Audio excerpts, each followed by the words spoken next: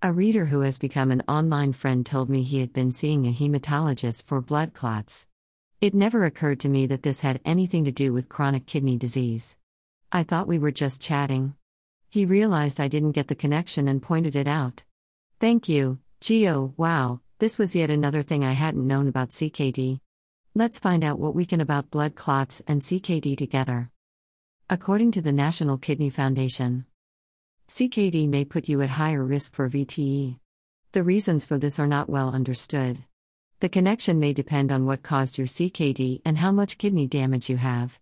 No matter the reason, CKD may make it easier for your body to form blood clots.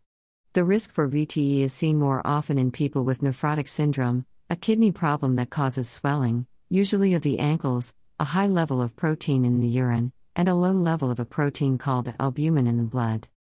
VTE? Here we are in Alphabet City. I turned to World Thrombosis Day for a definition. Venous thromboembolism, VTE, is a condition in which a blood clot forms most often in the deep veins of the leg, groin or arm, known as deep vein thrombosis, DVT, and travels in the circulation, lodging in the lungs, known as pulmonary embolism, PE. Ugh.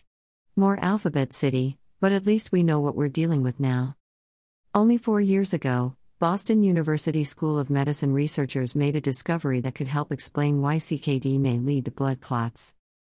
Chronic kidney disease is associated with buildup of urea in the blood, and leads to accumulation of uremic solutes, which was thought to result in cardiovascular toxicity, including thrombosis. Do you remember what urea is? Don't worry. The dictionary tells us it is.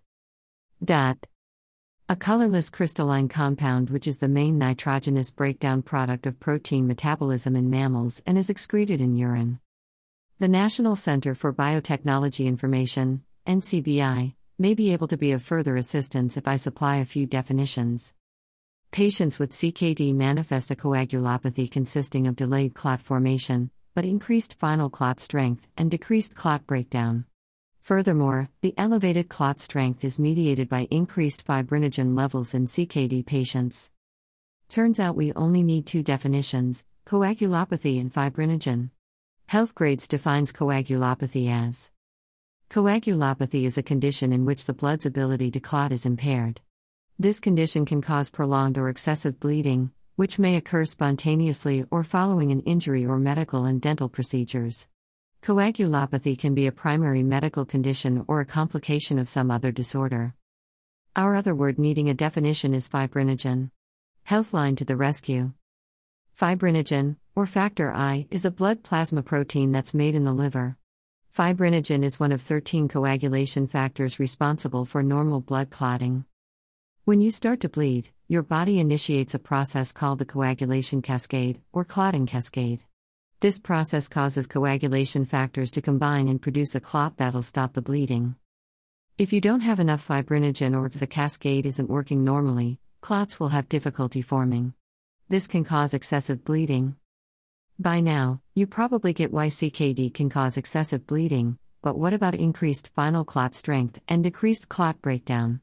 PubMed was helpful here. Fibrinogen and platelets combine to generate a mature clot, but in CKD platelets are dysfunctional. We're all over the medical map here. What do platelets have to do with CKD causing blood clots? And what are they anyway? It might help if you knew that their alternative name is thrombocyte. The same root as in thrombosis or blood clot. Remember also that your blood cells have 3 parts: white cells to ward off infection, red to carry oxygen throughout your body, and platelets to help the blood clot. Bingo! Of course, now we need to know why CKD patients have dysfunctional platelets. I read bunches of too technical articles and studies about this for the blog. Only one word I could understand stood out for me. Uremia. Having too much urea in the blood. The result of the kidneys doing a poor job of filtering uremic toxins. The kidneys. CKD. And that is how CKD and blood clots are connected, folks. I have to admit this was a tough blog to write.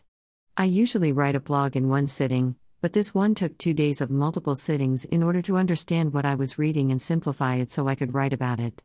Some vlogs are like that. Topic change. I'm in the midst of reading Amy Donahue's Social Media Stole My Kidney, which was published only 2.5 months ago. Here's what Amy has to say about her book. Amy Donahue saw a tweet one night in January 2011. A friend's mom had just agreed to be put on the kidney donor list, as her kidney disease was getting worse every year. Amy saw the tweet and responded, "I'll do it. I'll donate my kidney. What do I have to do?" During the testing process, Amy lost her job, got a new one, met amazing people in the community, and learned about life and love. This book also informs and educates those who may be interested in being a living donor, with tips on recovery in the hospital and at home. Amy guest blogged about her kidney donation back in July of this year. I recommend this book to anyone even wondering about what it's like to donate a kidney. While the information is not new to me, I think it will be to anyone who is a kidney novice. Amy writes in an easygoing, reader-friendly style, so it's fun to read, too. Having met her several times, I'm lucky enough to see her, in my mind's eye, speaking the words she wrote. She's a pretty animated gal. Until next week. Keep living your life.